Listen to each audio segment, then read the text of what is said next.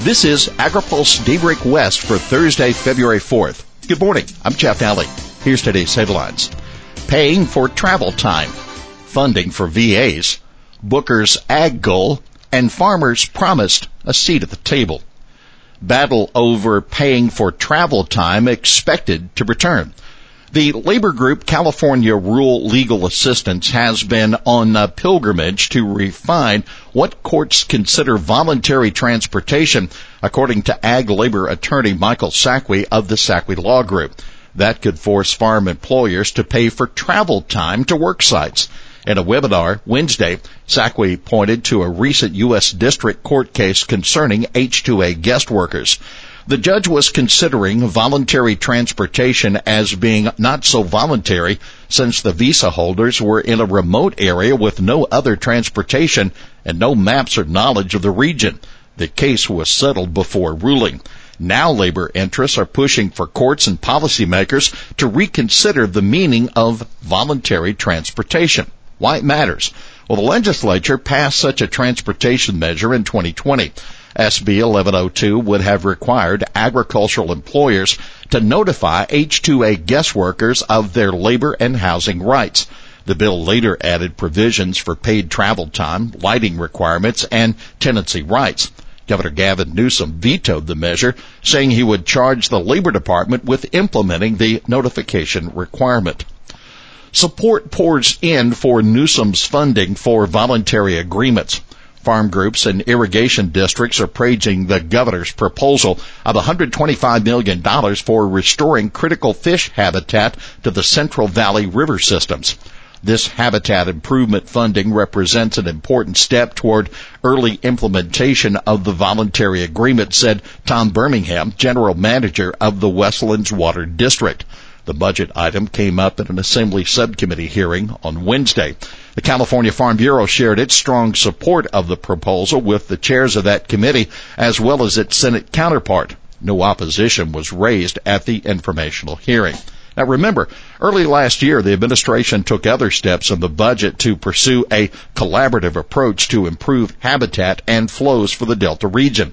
That stalled when the Trump administration signed a new biological opinions, triggering numerous lawsuits. Valadeo pushes for extension of water infrastructure funding. Representative David Valadeo, a Central Valley Republican, has introduced a measure to extend parts of the WIN Act focused on funding water storage projects in the West. The Interior Department would determine appropriations.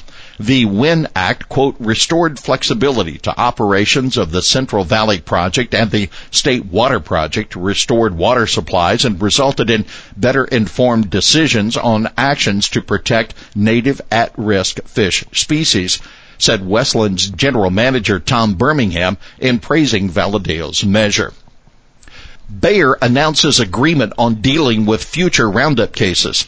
Bayer has agreed on a plan designed to manage and resolve future Roundup cases, a key component of settling thousands of claims against the company over exposure to the widely used herbicide.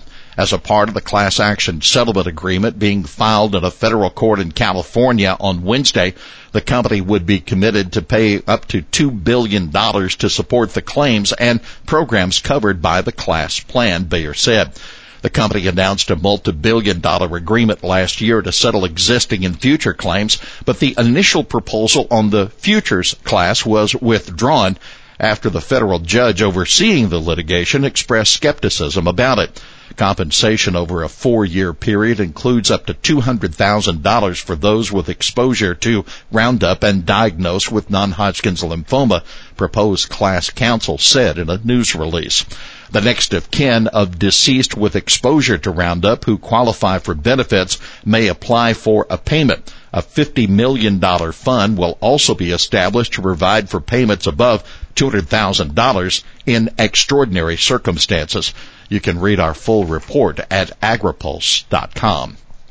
Stabenow takes charge. It is official. Michigan Senator Debbie Stabenow is back as chairwoman of the Senate Agriculture Committee after the Senate finally approved an organization resolution yesterday afternoon.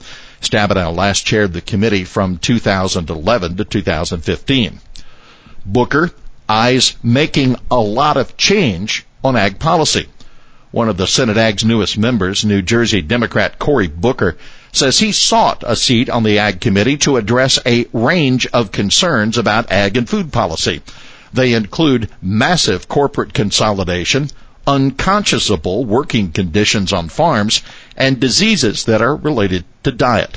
Booker says those issues, as well as animal welfare concerns, have brought together, quote, a growing movement that includes independent family farmers, farm workers, and environmentalists.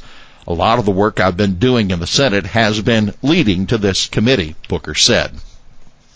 EPA nominees' future includes travel and meetings. President Joe Biden's nominee for administrator of the EPA, Michael Regan, is promising to do a lot of traveling and listening to stakeholders and the public.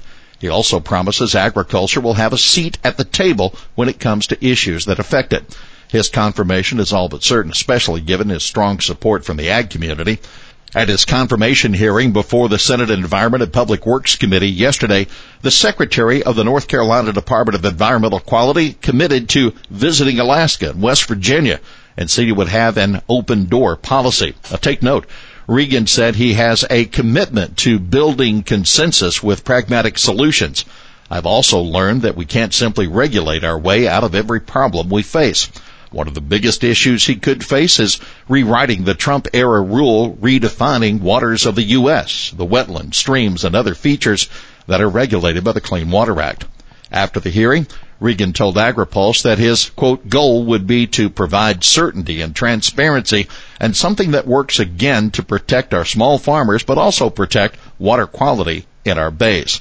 You can read our report on the hearing at agripulse.com. By the way, the Senate Energy and Natural Resources Committee voted 13-4 to approve Jennifer Granholm's nomination as Energy Secretary. She now joins USDA nominee Tom Vilsack in line for a vote on the full Senate. Finally, here's today's He Said It. Biden has laid down the law in terms of where he's headed with his labor policy, and it's not good. That attorney Michael Sacque of the Sacque Law Group in discussing what to expect from the new administration. Well, that's Daybreak West for this Thursday, February 4th. For the latest news out of Washington, D.C., visit agripulse.com. For AgriPulse Daybreak West, I'm Jeff Nally.